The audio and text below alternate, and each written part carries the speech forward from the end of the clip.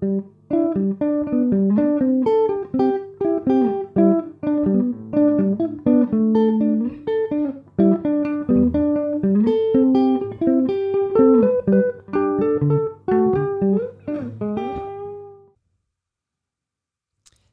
och välkomna till Bibliotekspodden Solen.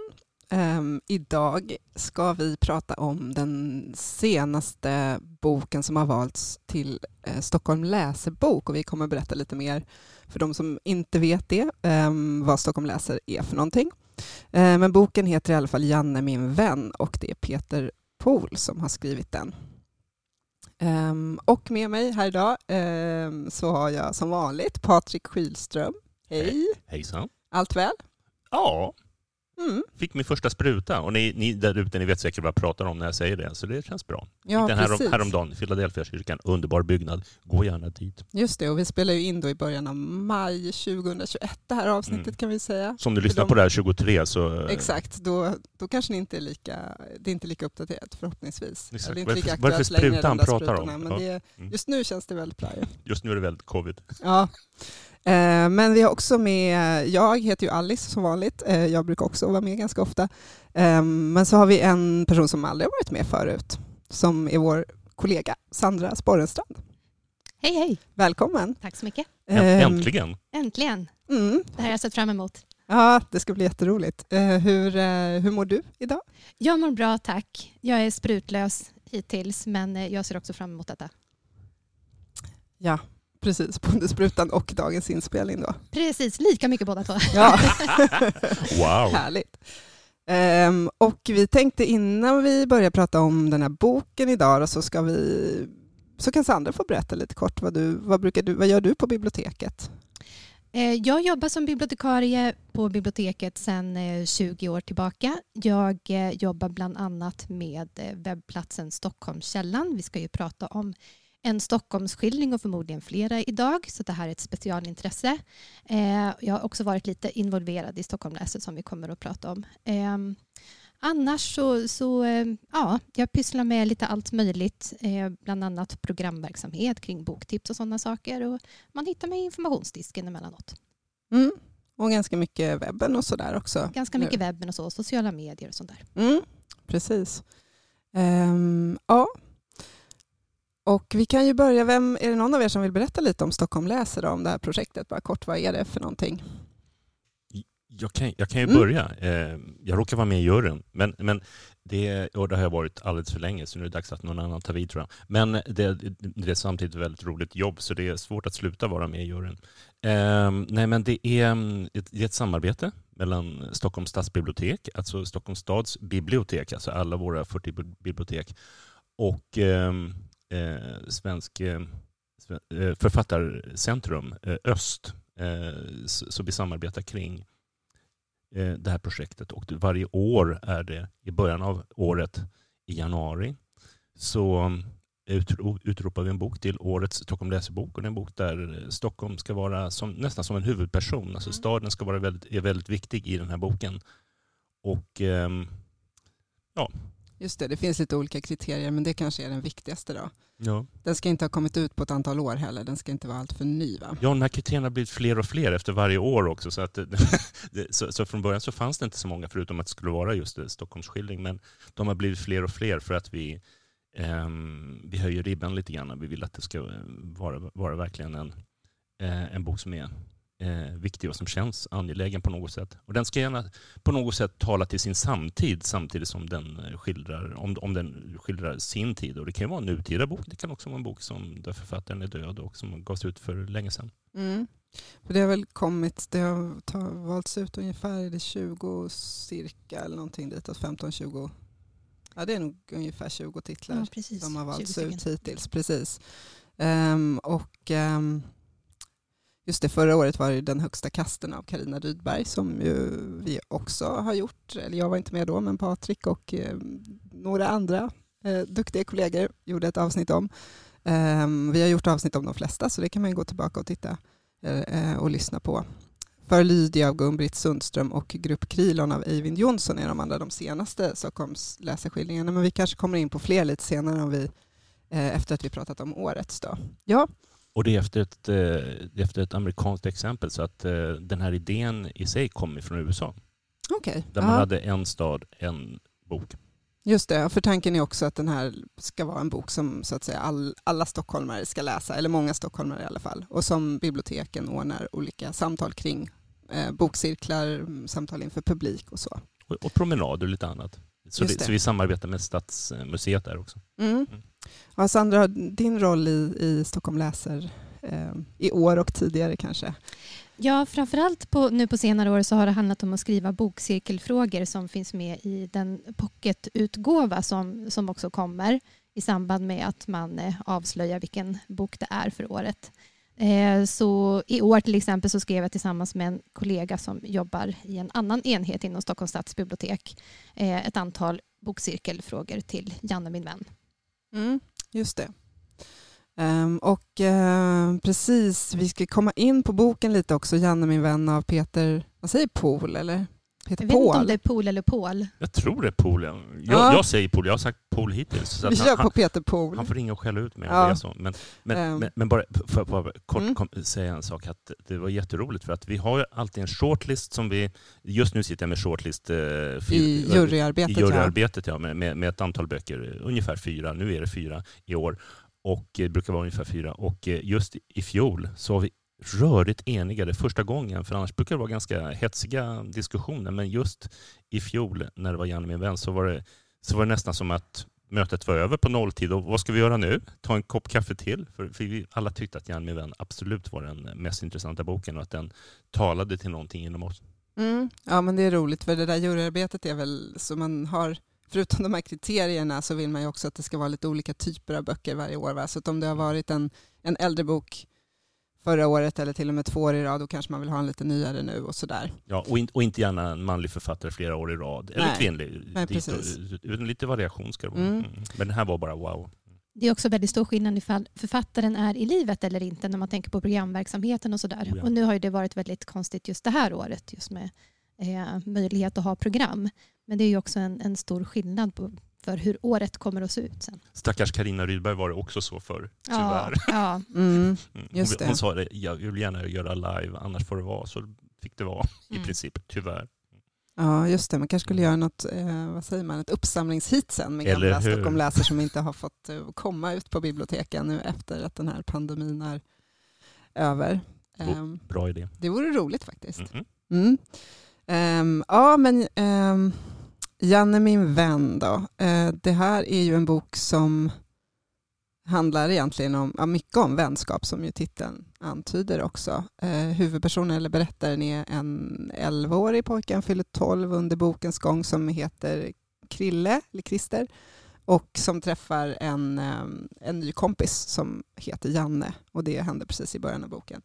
Och sen och så man kan säga att det är som en tillbakablick också, för att det är i bokens nu så pratar Krille med några poliser om Janne. Och man vet inte riktigt vad som har hänt med honom, och sen är det en tillbakablick på hur de två har lärt känna varandra och vad som har hänt under den tiden de har känt varandra, som är ungefär 1 år. Och så att mycket av boken handlar ju om, det är liksom en gåta. Vem är Janne och vad har hänt med honom? Sådär. Vad är era spontana första intryck av den här boken? Vad tyckte ni om den? Sandra, vill du börja? Jag tycker bra om den här boken, och jag hade läst den för ganska många år sedan för första gången. Och jag tyckte om den redan då. Nu kommer vi förmodligen prata om det här med målgrupp och åldersgrupp. Den står bland ungdomsböckerna på biblioteket, men det är verkligen en bok som kan läsas av olika åldrar. Den är ganska avancerad faktiskt för att vara en bok för ungdomar, och nu särskilt när man tänker på hur gamla personerna är i boken, att de är 11-12 år. Så är det otroligt många bottnar och lager i den här historien. Så att om man är en person som inte läser ungdomsböcker så ska man inte vara rädd för att ge just den här en chans faktiskt, just den här Stockholm läser-boken. Den passar alla. Men jag fick mycket ut av den, och jag tycker att den är otroligt gripande. Ja, den är väldigt fin skildring av den här vänskapen och också då sorglig lite för att man vet att någonting har ju hänt med Janne. Det är därför de här poliserna är där och pratar med Krille. Så ja, Patrik, vad var dina liksom spontana intryck? Nu har du läst boken flera gånger nu senaste året. Jag har läst den 3 gånger det senaste året. Och jag brukar inte ens läsa om böcker, men jag tycker så mycket om den och jag har haft läsecirkel och så vidare. Nej, men jag älskar boken. Just det här med vänskapen, det här med gänget och lite nästan en rädsla över att barndomen ska ta slut och man måste in i det här andra. Relationerna mellan vuxna och barn tycker jag skildras ibland väldigt fint och varmt och ibland väldigt hårt när det gäller myndighetspersoner, lärare och andra. Väldigt intressant bok. Och det där som du sa, att den är sorgsen, det stämmer verkligen. Men verkligen märkligt nog så tycker jag att det som lever kvar efter boken, trots att den är sorgsen, är en hel del värme. Så den är inte kylig. Även om den är sorgsen så är den absolut inte kylig, utan den är varm. Vad intressant. Nu har du svarat på den sista frågan bland bokcirkelfrågorna. Jaha, om den var varm eller kall? Nej, men vilken stämning fastnar efter läsningen? Sorgen, humorn, fasan, ömheten. Men du la till värmen. Ja, ja, men nära ömheten, absolut. Ja, jag tycker den är jättefin. Det är en bok som lever kvar. Men en del böcker som jag läser, de finns ju inte kvar i kroppen, men den här finns verkligen kvar i kroppen efteråt. Och man vill gärna prata med andra om den. Den är faktiskt, apropå kroppen, så är den ju också väldigt, vad ska man säga, fysisk som bok. För att de rör sig väldigt mycket i stan, de här huvudpersonerna. De cyklar och Janne är en sån här riktig, dels är han fantastisk på att cykla. Han är otroligt snabb och kan göra vilka vändningar som helst. Han är också bra på att liksom balansera. Han går över någon... På, så här, på ett räcke? Ett räcke på en bro över en stor väg. Och boken är väldigt sinnligt berättad. Väldigt mycket färger och lukter och ljud. Den är härlig. Precis, man känner liksom lukterna. Precis. Det osar från asfalten. Det är varmt ibland, det är kallt ibland. Sådär. Och jag tänkte också mycket på att de befinner sig utomhus ganska mycket. Eller först tänkte jag att det här är en bok som utspelar sig nästan helt utomhus, men sen så insåg jag att det finns flera inomhusskildringar också. De är hemma hos Krille i hans lägenhet där han bor en hel del. Men det känns ändå som en utomhusbok. Det känns som att de är ute nästan hela tiden. Det är det man minns. Det är verkligen att de lever sitt eget liv vid sidan av. Och till exempel som du säger, de leker utomhus och badar och med mera. Men också att de tar sig till platser där de egentligen inte får vara. Springer runt i vindsutrymmen där man inte alls får vara, men de tar sig dit just därför. Och verkligen tycker jag boken, om man ska formulera i någon mening, så handlar den väldigt mycket om barndomen som någon slags frizon. Ja, verkligen. Och vi nämnde ju det att Krille och Janne är ju 2 personer, så finns det ett gäng runt omkring som Krille är en del av från början och som Janne blir en del av när han dyker upp på sin cykel och imponerar på de andra. Han dyker verkligen upp som en sån här gubben i lådan och sen ses han som en väldigt självklar medlem av gänget. Ja, men väldigt egen också. Hur skulle ni beskriva Janne? Liksom? Vem är han? Ja, det är det hela boken går ut på. Vem är Janne? Men Janne presenteras ju som en person som sticker ut radikalt från de andra i det här gänget som Krille umgås med. Krille går ju på Södra Latin och han har sina klasskamrater där och det är en separat värld, och han har sin familj som är en separat värld, och så har han sitt gäng som är pojkar som inte går på Södra Latin. Och det är det gänget som Janne hamnar för att han cyklar in i gänget bokstavligen. Han prejar de här killarna en efter en. Och han är väldigt klen till utseendet och ser ut som en tjej, men en tjej kan ju inte cykla på det där proffsiga sättet. Så han får ju ett slags hjältestatus för att han är så duktig på sin cykel och för att han är väldigt stark trots att han är så liten och han kan ta vilken fight som helst. Och hjälper de andra med deras cyklar också. Han är väldigt händig. Just det, ja precis. Han har ju, kan man säga, 2 sidor, för att han är ju väldigt hjälpsam och ibland ganska mogen jämfört med de andra också. Att han tycker att de är barnsliga ibland när de retar andra, eller retar rikemansbarn står det på något ställe för att de gör. Och reagerar inte alltid som de andra i gänget tror att han ska göra när de träffar olika personer och så. Men samtidigt har han ju en sida att han kan slå om ganska fort och bli väldigt arg också. Ja, han är ju... De kanske ser honom som lite oberäknelig där i början innan de lär sig vad det är som triggar honom. För han kan ta väldigt illa upp när de säger saker om honom. Om hans utseende framförallt. Precis, hans hår till exempel får man inte prata om. Nej. Det är så roligt, det kommer vi också prata mer om. Språket i den här boken är ju väldigt speciellt också. Det är mycket söderslang. De kallar ju hans hår för tegeltak till exempel. Eller topplocket, eller det sagolika barret. Exakt. Men det är ju rött, så därav det där tegel då, precis. Men det vill ju inte Janne gärna prata om. Och inte heller den här, vad ska man säga, fysiska litenheten är ju inte heller så. Och fräknarna, nej. Däremot så har han ju fantastiska kläder på sig, vilket också är så kul. Han har byxor som de kallar för... Tangerin, va? Tangerinos, va? Precis, för att den färgen tangerin. Så tangerin är väl en frukt, eller? En liten apelsin. Ja. Och röda Adidas har han också. Och en karmosinröd tröja. Så det är starka färger. Så han är ju färgstark till sättet, men också verkligen färgstark till färgen. Ja, det här med kläderna är väldigt smart. Att man får in det här färgstarka hos honom och att han som kanske inte har så mycket kunskaper om andra saker, sånt som man läser i skolan, men han vet väldigt mycket om olika färger. Trycker han på väldigt ofta. Så han pratar om vilka färger hans kläder har. Och han har samma kläder hela tiden. Vilket säger någonting om hans livssituation samtidigt. Ja, precis. Just det. Han blir väldigt fascinerad av flera saker som Krille tar för givet. Som till exempel julafton och annat. Som inte finns med på kartan i hans värld. För han lever i en annan värld som är vid sidan av vår värld. Precis.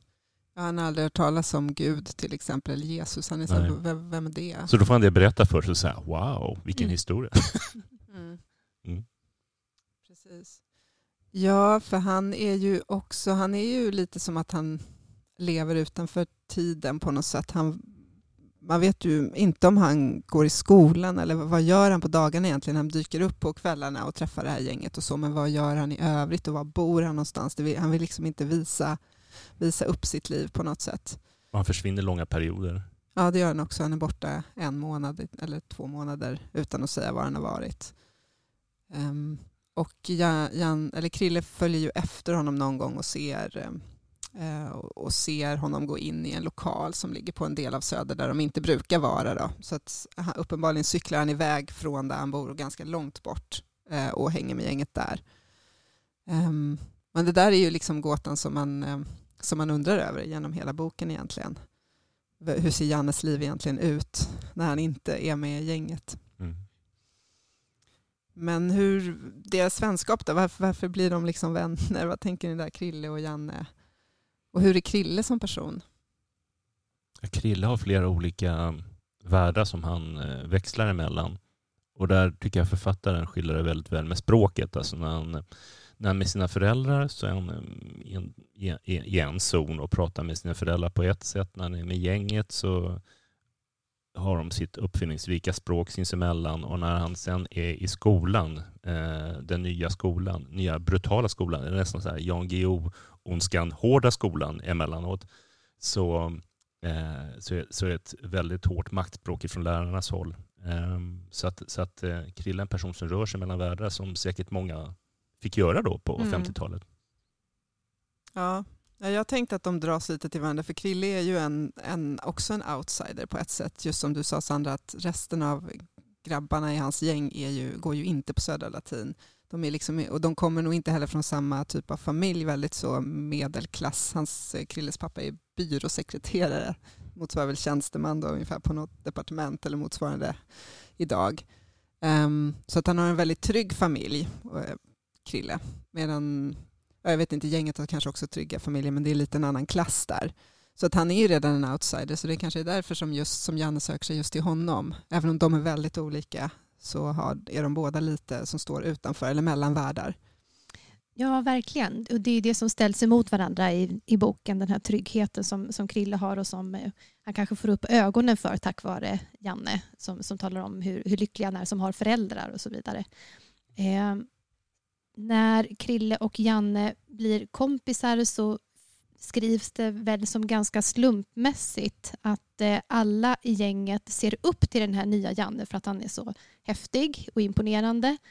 Men så råkar han ju vilja förvara sin back läsk någonstans och det råkar bli hemma hos Krille för att han bor bra till. Och därefter så hänger de ihop för att Janne med jämna mellanrum kommer hem till Krilles familj för att hämta en ny läsk ur sin drickaback, nämligen en Guldus. Just det. Jag blir jättenyfiken på de här Guldus smakar, om det är som Trocadero. Är det någon som Jag vet tror här? att det är som Trocadero. Ja. Någonting sånt. Och de tar aldrig slut, de här Guldus. Det är ju något magiskt med den här Men drickabacken. den här backen, eller hur? Den tar aldrig slut och det är Krilles pappa som ligger bakom. Mm. Ja, men det finns ju, de här föräldrarna är ju faktiskt väldigt fint skildrade och Krille, de gör ju saker liksom i bakgrunden som Krille anar, eller han förstår ju att till exempel går Jannes Adidas skor de går ju sönder, de blir ju väldigt utslitna och sen har de typ av misstag råkat hamna i brasan då, i öppna spisen hemma hos Krille. Och hans mamma är helt förtvivlad. Så här, hur hamnade de där? Hur gick det här till? Och nu måste vi ändå skaffa ett par nya.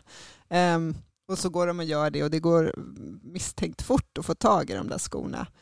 Så att man förstår ju att det här är något som föräldrarna har planerat. De har sett att Janne behöver ett par nya skor. Och han har förmodligen ingen familj som kommer att fixa det. Utan det får vi ta hand om. Och Krilles föräldrar, de vet ju mycket mer om Jannes bakgrund än vad Krille gör och det dröjer ganska länge innan Krille fattar att hans föräldrar vet så mycket mer än han. Mm. Ja, och som läsare också faktiskt. Det är ju först i slutet av boken man förstår att Janne har pratat mer med föräldrarna än vad Krille vet om.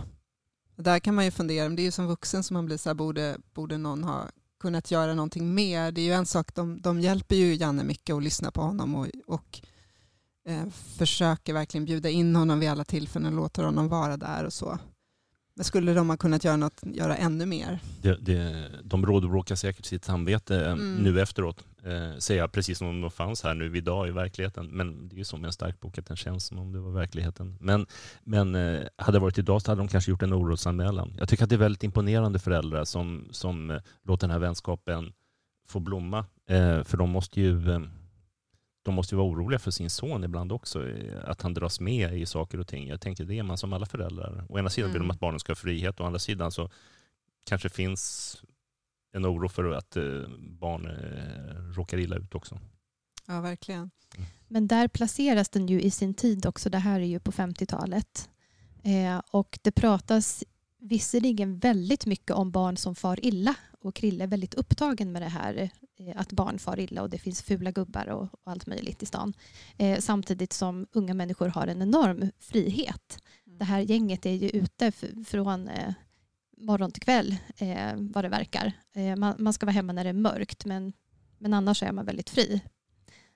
Så att, och man får ju också reda på att Krilles föräldrar har väldigt, väldigt stort förtroende för honom. Och det var nog en annorlunda tid också. Jag har förstått när mamma berättade om när hon växte upp på Dalagatan också att det var mycket att de fick tillbringa mycket tid själva och tog hand om varandra och granntanten tittade till ibland och sådär. Så är det ju inte idag utan det är väldigt mycket social kontroll över barnen och ja. Och som du sa Patrik, att de springer omkring i liksom gångar under husen och på vindarna, de är nästan ute på taket och klättrar. Och det är ju ingenting som vuxenvärlden egentligen vet om, men samtidigt i stort vet väl säkert de vuxna att det är sånt här håller barnen på med och de får göra det. Det finns ju inte alls samma säkerhetstänk liksom i staden som man känner att det gör idag. Och det är som ett enda stort äventyr. På något sätt tycker jag att boken känns lite grann som den här filmen. Den bygger på novellen Stand By Me, den här Stephen King-filmen. Att det är som en sista sommar, som ett sista år de har innan Krille drar iväg åt ett håll klassmässigt och gänget splittras. Och precis. Det är väl också på just att det händer någonting, vad ska man säga, dramatiskt, eller att Krille tvingas bli lite mer vuxen under det här året för att han lär känna Janne och inser att det finns andra världar och andra sätt att leva på. Och just barn som far illa.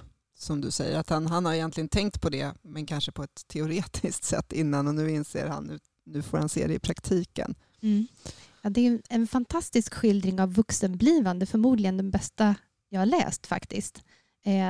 den här utvecklingen som sker under det här året och hur gripen man blir, eller jag blir, av Krilles insikter mot slutet av boken. Att vad barnslig jag har varit. Medan han under bokens gång så pratar han mycket om att målet är ju att bli vuxen och få den här makten som vuxenvärlden har. Han tycker att Janne är väldigt underlig som inte har någon lust att växa upp.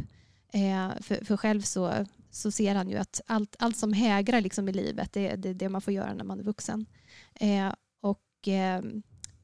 Han vet väl inte riktigt var han befinner sig någonstans. Han vill ju inte kännas vid att han är barn längre.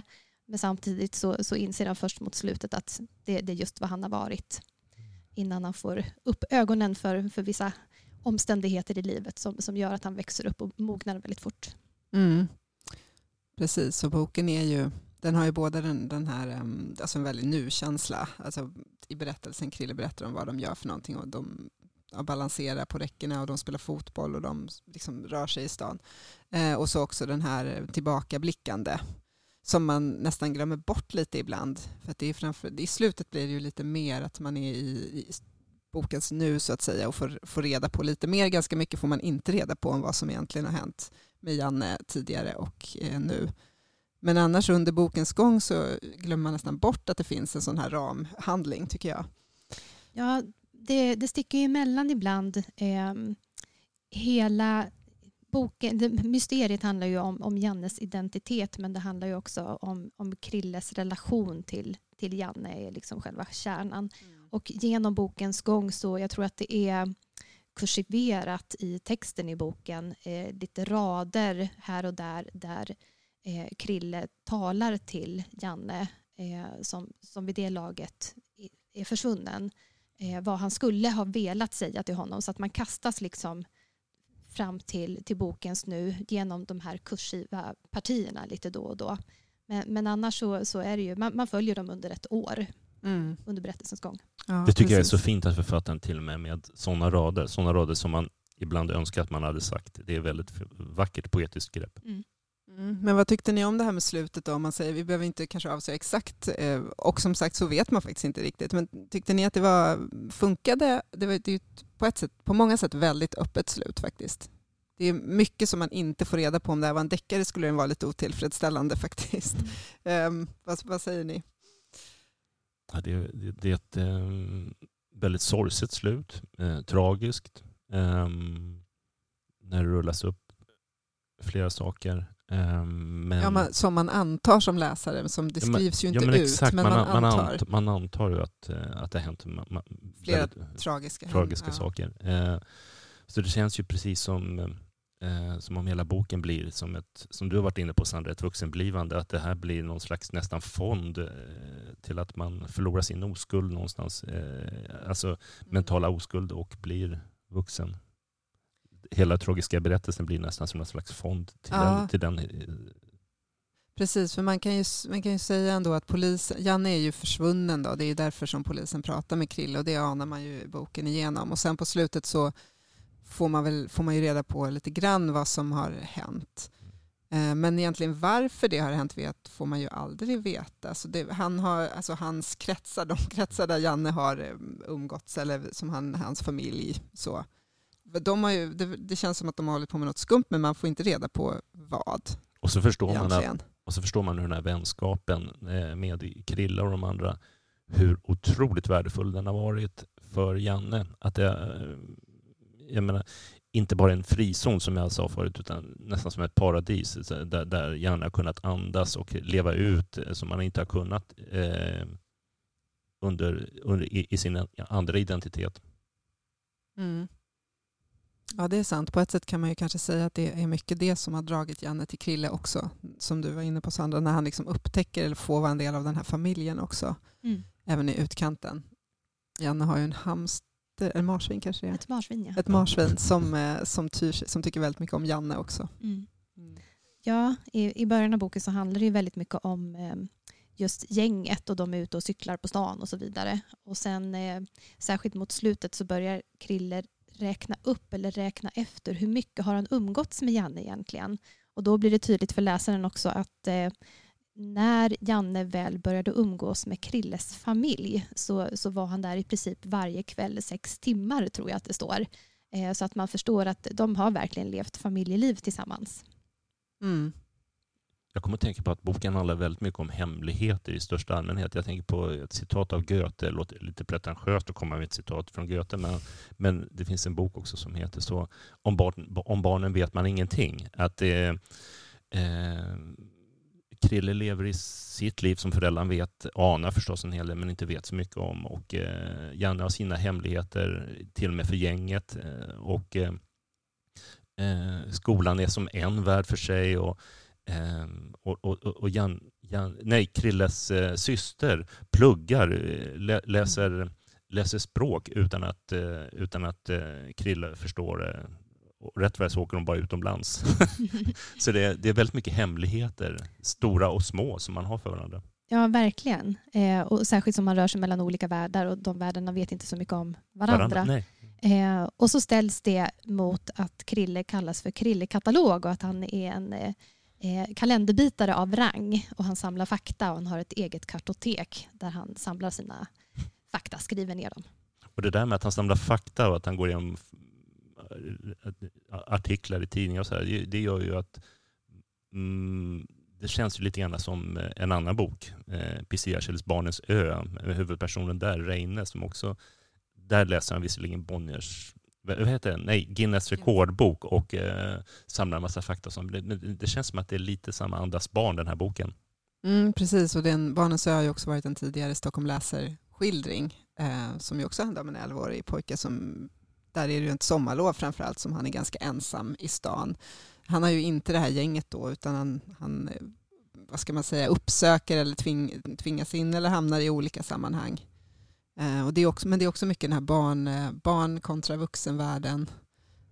Som du säger, faktasamlande och försöka att förstå världen på det sättet. Och det här att vara under radarn, att ingen ser egentligen vad som pågår och så. Nej, men den utspelar sig lite senare, vad är det? 70-talet eller till 70-talet är det så. Ja, precis. Men den här Janne min vän, nu var det ju ett tag sedan jag läste Barnens ö, men Janne min vän känns ju kanske mer psykologiskt. Det här vuxenblivandet, alltså Krille känns ju som han är mer mogen, eller blir mer mogen än vad Reine blir eller är motsvarande. Det är samma sak för mig, det var länge sedan jag läste Barnens ö, men där finns inte den här oskuldsfulla känslan alls. Det är ganska rått i Barnens ö. Oh ja. Medan Krille han beskrivs ju som den väldigt omhuldade personen. Och Janne far visserligen illa, men i just Barnens ö så handlar det mer om att leva vind för våg och ta hand om sig själv som barn. Ja, precis. För Reines mamma ska åka och jobba under sommarlovet och då ska hon skicka honom till Barnens ö och han vill inte åka dit, så han struntar i det helt enkelt och låtsas och skriver brev till sin mamma. Och det finns egentligen ingen som riktigt bryr sig om var han är någonstans eller ser till att han har det bra, utan Krille har i alla fall en grundtrygghet. Det har han verkligen, precis. Som man förstår under resans gång att uppskatta mer och mer. Men det ni var inne på med det här Krille-katalog och som sa att det sätts det här vetandet om världen och fakta liksom ställs mot att man egentligen kanske inte, att det är hur lite man vet om andra människor. Det är ju verkligen en sån stor vuxenblivande grej som man inser, som jag tyckte att jag nog inte fattade förrän jag var typ 25 eller något, att hur lite man vet om vad andra människor känner och tycker. Att man är väldigt mycket liksom inne i sig själv hela tiden. Men Krille blir också, han omvärderar ju de här fakta som finns i hans kartotek som han har samlat, utan han vill ju till och med kasta bort dem på slutet för att han känner att det här var inte värt någonting, det hjälpte mig inte alls när det gällde Janne. Men hans pappa hämtar ju dem tillbaka. Han ställer ju fakta mot insikter plötsligt. Och han inser vad det handlar om, skillnaden mellan att veta någonting och att förstå någonting. Och då kastar han bort sitt kartotek. Just det. Vilket pappan vill hindra. Precis, samtidigt som den kunskapen är också något som Janne har eftertraktat, som han verkligen inte har haft. Veta saker om världen, faktamässigt.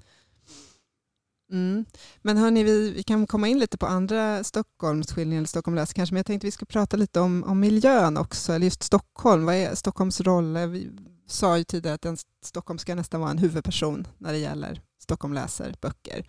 Och vi har pratat om att de rör sig mycket. På Söder är det ju i den här boken.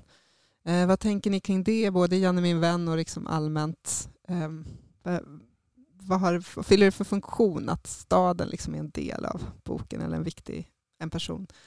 Ja, nu vet jag inte hur juryn tänkte just i det här fallet, men det här är ju verkligen en söderskildring. Om jag tänker på tidigare böcker som har valts ut i Stockholm läser böcker, så är det många som inte alls har en så här tydlig Stockholmsskildring.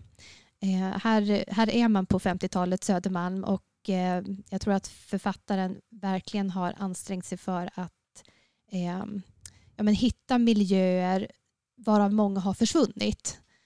Den kom ju ut på 80-talet, och vid det laget så hade det hänt ett och annat. Så att man får veta till exempel att Krilles familj bor på Fredmansgatan 2, och det huset säger familjen redan där och då att vi förstår att det här kommer att rivas snart. Och genom historiens gång så får man veta mycket om specifika gathörn som de rör sig i. Men eftersom till och med gator har dragits om så är det inte alls alla miljöer som fortfarande finns kvar. Så att den är väldigt förankrad i sin tid.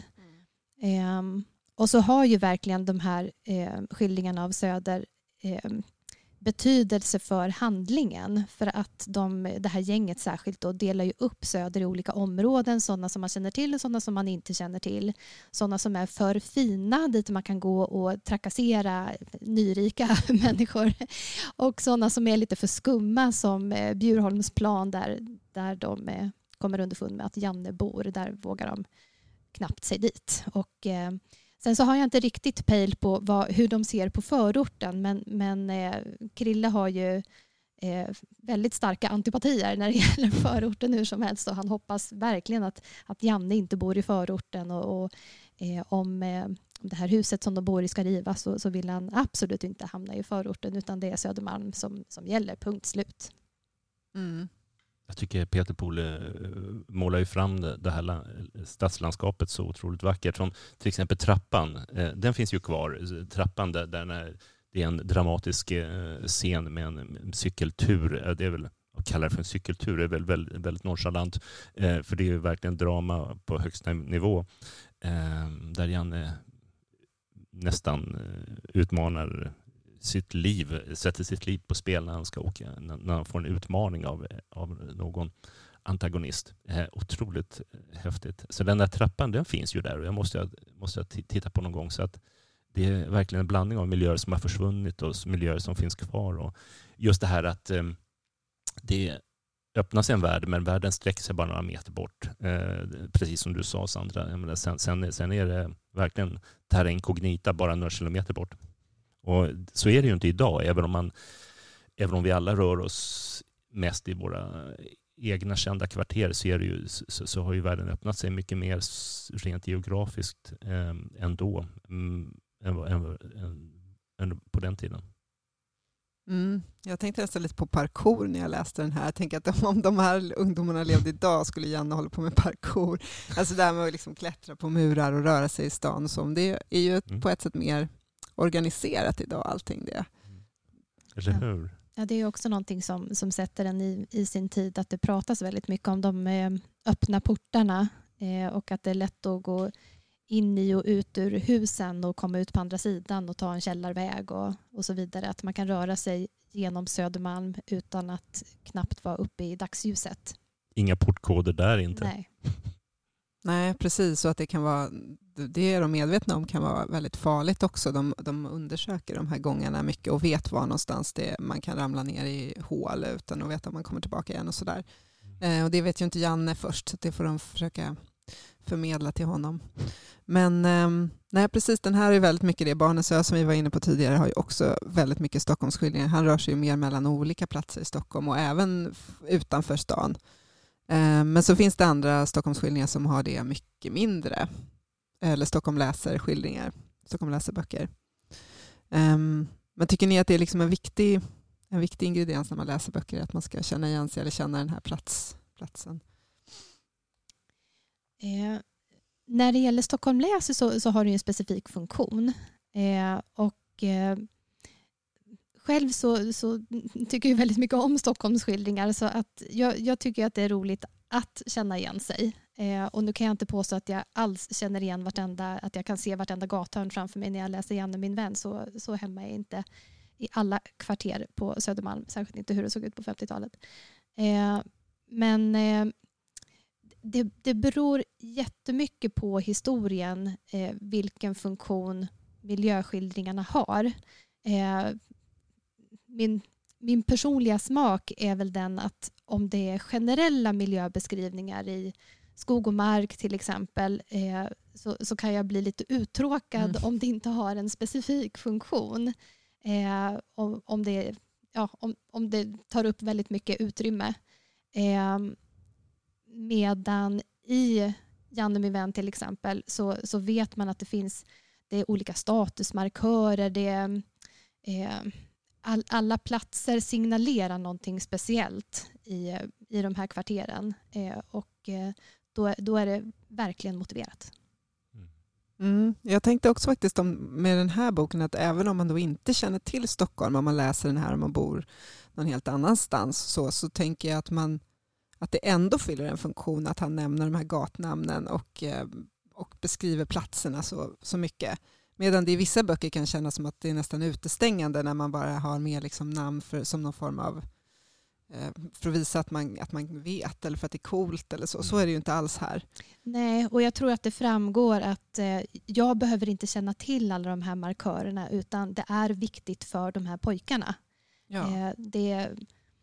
De har en syn på det här gathörnet och får helt andra vibbar av det här gathörnet. Sen behöver inte jag veta exakt hur de ligger i förhållande till varandra till exempel. Nej, precis. Så det är ju verkligen en konst också att kunna göra det och inte bara stoppa in att nu stod de på det hörnet, utan att det fyller en funktion som du säger, som man tänker att man kan göra ibland. Här har det verkligen en roll i boken. Ja, man märker det, att han har blivit inspirerad av olika platser, som badet till exempel, som har en viktig roll i berättelsen. Och Flatenbadet är de ju på en del, ja, precis. Ja. Så att han har säkert gått förbi också en plats där sen Janne bor. Och sen vävt in det i berättelsen och säkert sett den här cykeln åka ner för trappan, och det går egentligen inte, men det kanske går. Måste han ha tänkt för sig själv när han stått där vid trappan. Så att det är en skicklig berättare. Precis. Språket har vi faktiskt inte varit inne på så mycket nu, kommer jag på. Precis, det borde vi ju prata om också. Det finns ju en av dina bokcirkelfrågor, eller era, Sandra, har ju ett uttryck med som är när en av de här andra killarna i gänget ska beskriva var någonstans Janne bor, för det är ju en slags cykelverkstad, eller de vet inte riktigt om det är en cykelverkstad eller en skomakarverkstad eller så. Och då skriver han så här: igår en meka för jonnar, idag schuster, imorgon spottar de muttrar. Och det här är, wow. När man läser boken så förstår man ju faktiskt precis vad det här är. För jonnar då, idag en meka för jonnar, då, jonnar betyder cyklar. Idag schuster, och då är schuster det skomakarverkstad. Och det finns också en ordlista med i den här utgåvan av boken, som det är ganska roligt, så man kan kolla upp orden också. Och Krille har ju sitt eget språk som är matematiken. Han lutar sig väldigt gärna mot matematiska termer och briljerar i gruppen med sin statistiska kunskap. Ja, just det. Han vet hur många bilar det finns i Stockholm. Hur många med, sådär. Och det är nästan som ett eget språk någonstans. Men sen i skolan som skiljas ganska mörkt, skulle jag vilja säga, förutom på rasterna, så använder ju lärarna sitt språk för att visa myndighet och något slags övertag mot eleverna. Ja, precis. Krille är ju inne på det här med alternativa världar också, som ju blir intressant, det här att han inser, och nu är vi inne på det igen med vuxengivande. Han tänker på alternativa världar. I det här finns det någon slags kvantteori, även om det ordet ju inte finns med här. Att det kan finnas andra världar man har gjort ett annat val. Det finns hur många världar som helst.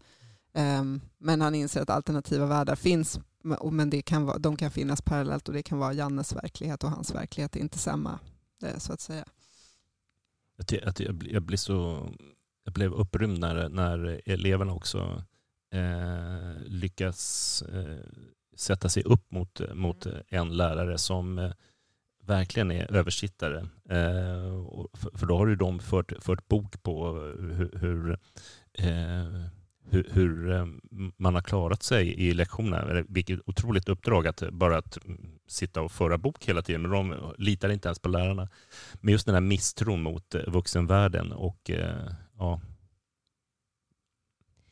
Just misstron mot vuxenvärlden får ju otroligt avgörande betydelse för hela bokens handling. Alltså den här väldigt tragiska handlingen när ett barn far illa, vilket man förstår att Janne gör.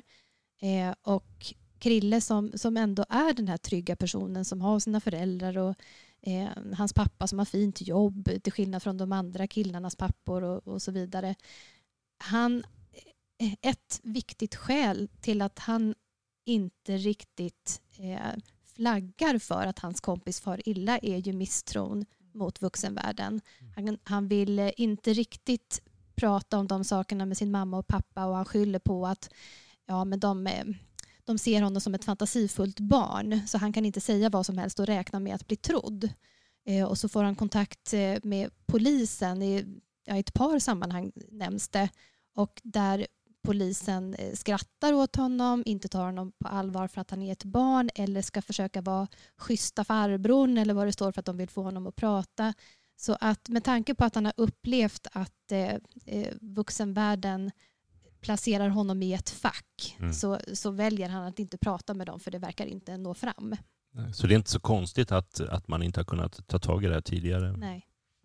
För det finns så stort misstroende.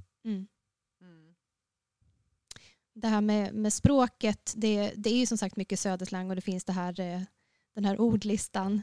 Men även när det inte är främmande ord eller slanguttryck så är det ju så otroligt rappt språk genom hela berättelsen, både i dialoger och i Krilles egna uttryck. Det är jättesvårt att beskriva, och man skulle nästan behöva läsa lite ur boken. Jag kan ibland få lite... Det finns vissa Astrid Lindgren-karaktärer som pratar på det där rappa sättet. Så jag får lite barnboksvibbar. Vilka Astrid Lindgren-figurer? Nu har jag just läst, med tanke på att vi pratade om 50-talsskildringar i Stockholm, så jag har läst om lite i Kati på Kaptensgatan. Så det är en av hennes ungdomsböcker. Men så finns det ju andra lite dryga personer som Karlsson på taket och lite alla möjliga. Och jag känner igen det här en språkglädje att använda ord på nya sätt. Jag tror att vi till och med i juryn hade med formuleringen, det var något ord som jag vill ha med, plasticitet eller plastiskt, att det är väldigt uppfinningsrikt och rörligt språk i boken. Och jag tänker på några böcker som jag älskade att läsa när jag var ung, som heter Dante och Tvärsan. Det var så här ungdomsböcker. Där har de sitt eget språk också, just för att markera sin autonomi mot vuxenvärlden, så har de sitt eget språk, Dante och Tvärsan, där de slänger in en massa engelska termer, men som är ack så uppfinningsrikt det också. Där kände jag igen mig väldigt mycket i Janne min vän. Jag tänkte jag skulle kunna läsa lite. Det finns ju kanske svårt att välja ut något, men det här är ganska, eller nästan, inte riktigt början, men det är på första sidan. Där Krille beskriver när Janne dyker upp. Man lärde känna Janne per cykel. 6:30 den sista augusti i mitt fall. Klockan 18.32, 31/8:54. Sommarlovet hade just ebbat ut. Nya plugget för min del, Södra Latin, hade gått igång klockan 13.30. Mjukstart med lite upprop och uppvisning i aulan av mossiga gubbar med käppar och hörlurar och präktig hosta och andra krämpor på gravens rand som skulle bli våra lärare. Man kom ridande 6:30 längs någon gata, Sankt Paulsgatan i mitt fall, och det är mitt fall jag snackar om nu. Kanske ett par snabba skott över axeln, duckade försvarselden från portarna, kastade om riktningen lagom oväntat för bilen. som fick tvärnita. Vi ungdomar, Sveriges framtid och ljusa hopp, ska ju överleva dagens trafik så vi kan växa upp och bidra till morgondagens. Klockan 18.32 blev jag upphunnen av någon som kom från ingenstans, bara fanns där, och prejade. Vilken precision! En beundrartanke som jag hann med, men döskraj blev jag. Fast när jag såg facet, det där flinet, ramlade hjärtat tillbaka på plats. Det var en tjej. Slumpen måste ha styrt hennes cykel så perfekt. Var hade jag sett henne förut? Och sen lite senare upptäcker han ju att det här, han blir presenterad och då är det ju Janne då, som är lite tjejlik. Ja, men det där fanns ju ganska mycket med. Det fanns ju hans fakta. Det är viktigt exakt vilken tid det här är. Men också det, så det är ganska korta meningar. Ibland är det så här, satser staplade på varandra med kommatecken emellan. Det blir ju en slags svung i språket. Verkligen. Och med en slags melodisk poesi och sen den distansen, den lite lätt ironiska distansen. Det är nästan som en kuplett.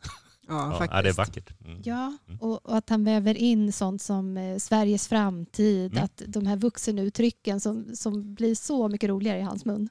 Ja, precis. Nej, men det var roligt att läsa lite. Det kändes som, då fick man också mer känsla för boken faktiskt. Den har verkligen en egen känsla. Det är roligt att läsa. Sen så är det ju inte, här var det väldigt mycket siffror och fakta och så är det ju inte hela tiden. Det här var ett sånt exempel. Så att den är absolut inte tung på så sätt att Krille väver in siffror hela tiden. Nej. Men just här gjorde han det. Men det är lite hans värld samtidigt. Det är någonting som han är bra på. Han är bra på siffror, så det är något ställe där han... Det är ett område där han briljerar. Verkligen. Krille. Precis, jag tänkte på en annan sak med språket som vi pratade om med Krille. Att han kallar ju cykel bara för cykel. Det är en grej som finns med i början. Som skiljer ut honom från gänget. För att Janne kallar ju cykeln oftast för Jonne. Och det finns ju båge och det finns massa olika ord som de använder. Men han vill bara använda cykel. Han kan inte använda ett annat ord. Vilket säger mycket om att han har en annan bakgrund än dem. Ja, men hörni, nu börjar vi bli dags att avrunda faktiskt. Men har ni något mer? Är det någonting vi har glömt att säga om Janne min vän? Eller om det är någonting annat. Jag tänkte, har ni någon speciell... Sandra kanske framförallt som inte har varit med förut, om du har någon annan Stockholmsskildring som du skulle vilja rekommendera speciellt, eller någon annan favorit bland Stockholm läseböckerna de tidigare. Vilken ska man välja? Det finns många bra Stockholm läseböcker. Den som jag kanske har fastnat för mest, vilket delvis har att göra med att jag jobbade väldigt mycket med den det året som den hade valts, det var Kungsgatan av Ivar Lo-Johansson. Den utspelar sig på, hur är det nu ska jag säga rätt, utspelar sig på 20-talet, kom på 30-talet och sen så kom filmatiseringen på 40-talet. Så tar man del av både boken och filmen så får man liksom hela det här spannet 20, 30, 40-tal i centrala Stockholm. Där det ju handlar om att komma från landsort och skapa sig ett liv i Stockholm som under den tiden håller på verkligen växa fram och bli en väldigt urban miljö. Så där är man också väldigt konkret ute på gatan, bland annat Kungsgatan. Så den kan jag rekommendera om man är intresserad av Stockholms skildringar som verkligen också visar på en speciell tid och en speciell utveckling i Stockholm. Hur är det med dig, Patrik? Nu har du varit med i juryn och valt nästan alla de här böckerna. Ja, fast men är det någon som det finns skildringar kvar som vi inte har valt ut än. Jag tänker till exempel på Jack av Ulf Lundell som jag tycker är väldigt fin. Man glömmer nästan bort att han är väldigt bra miljöskildrare, Ulf Lundell. Och Jack är en av mina favoritböcker av honom. Och så har han dessutom en väldigt fin inledning. Jag är lite svag för härliga första rader. Min gura hade schyssta krackeleringar i allra första meningen i boken. Och det är så här, men vänta nu. Man vet ju att gura är gitarr och krackeleringar är mönster på gitarren. Men det är så mycket vackrare än att säga att det var vackert mönster på min gitarr. Min gura hade schyssta krackeleringar. Förstås någon slags sån här Kerouac-grej. Boken heter också Jack, efter Jack Kerouac, en av de här beatpoeterna, och boken har en hel del beatpoesi. Jack. Ja, Rekommenderar jag roligt. gärna. Får vi se om den blir Stockholm läsarskildring någon gång Vi också. får se. Precis. Ja, jag tycker också, jag har inte innan jag började läsa de här Stockholm läser-böckerna varit så jätteintresserad kanske, eller tänkt att jag var det av just Stockholms skildringar, eller att det var viktigt att en bok hade koppling så, men det är väldigt roligt nu, och Stockholm läser är så kul just för att man hittar, det är väldigt olika typer av böcker också. Jag måste nästan säga att den här Jan och min vän faktiskt kanske är den som jag tycker bäst om av dem jag har läst hittills. Jag har ändå läst de flesta av de senaste årens val. En annan som jag tyckte väldigt mycket om som är väldigt annorlunda är Grupp Krilon av Eyvind Johnson, som egentligen är, det finns ganska många miljöskildringar. De befinner sig i Stockholm, de befinner sig också i typ Alvik eller åt Brommahållet på något ställe där, även på vissa andra delar i Sverige. Men som ju egentligen är en allegorisk roman om andra världskriget, eller utspelar sig under andra världskriget, om motstånd mot nazismen och mot totalitarism och så. Som jag tyckte var helt fantastisk. Men kanske inte som, framförallt då som Stockholmsskildring, men som bok. Men Jan och min vän är definitivt en av mina favoriter. Om man jämför de två så är ju Jan och min vän så mycket mer snabbläst, om man säger så. Verkligen. Grupp Krilon är både bastant till omfånget och väldigt avancerad. Så om man ska ge sig på en skildring, om man har smak för Eyvind Johnson, absolut. Grupp Krilon är jätteintressant.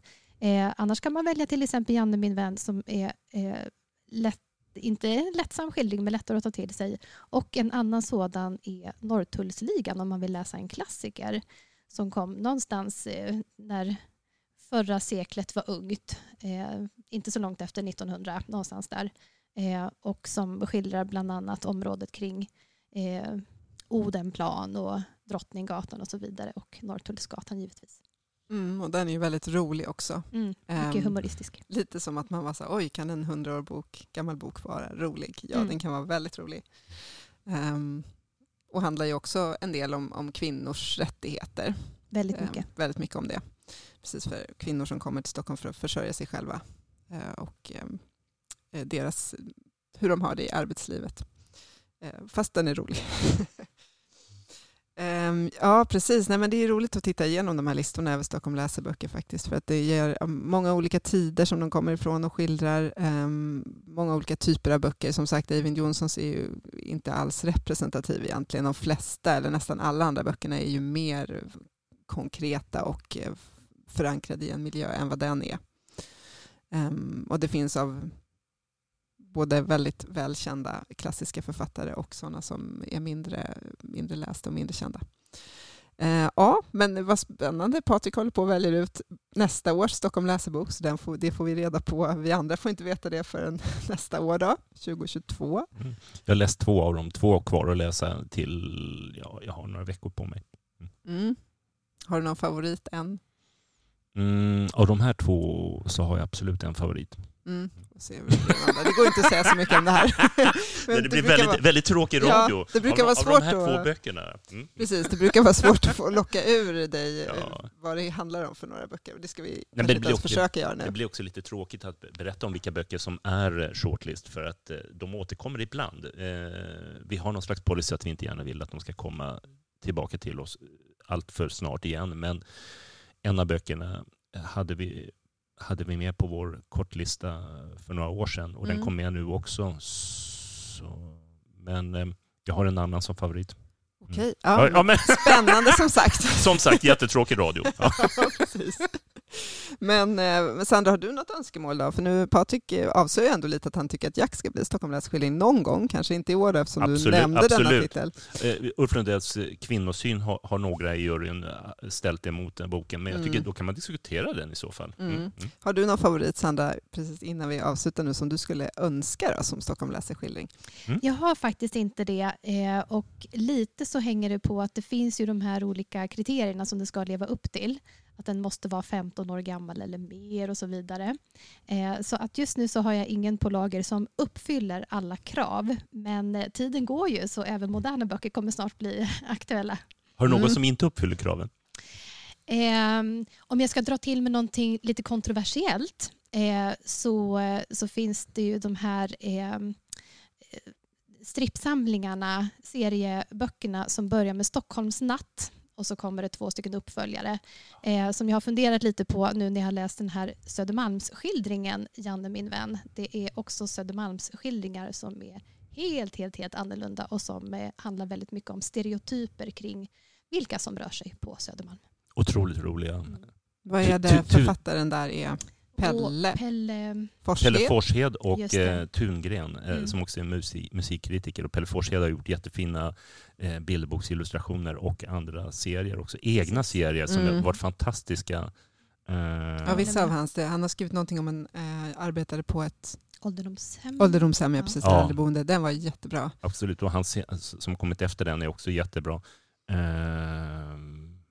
Men när vi ändå är inne på tecknade serier så hoppas jag att någon gång att det blir en tecknad serie, en grafisk roman som en del gillar och kallar det för en serieroman, som till exempel någon av Stefan och Sacho-berättelsen, Ralph Goes Mystiska tvåan, som också handlar om barn som lite lever sitt eget liv i sidan av och som tar upp väldigt många viktiga frågor. Så Mystiska tvåan skulle jag gärna se någon gång framöver också.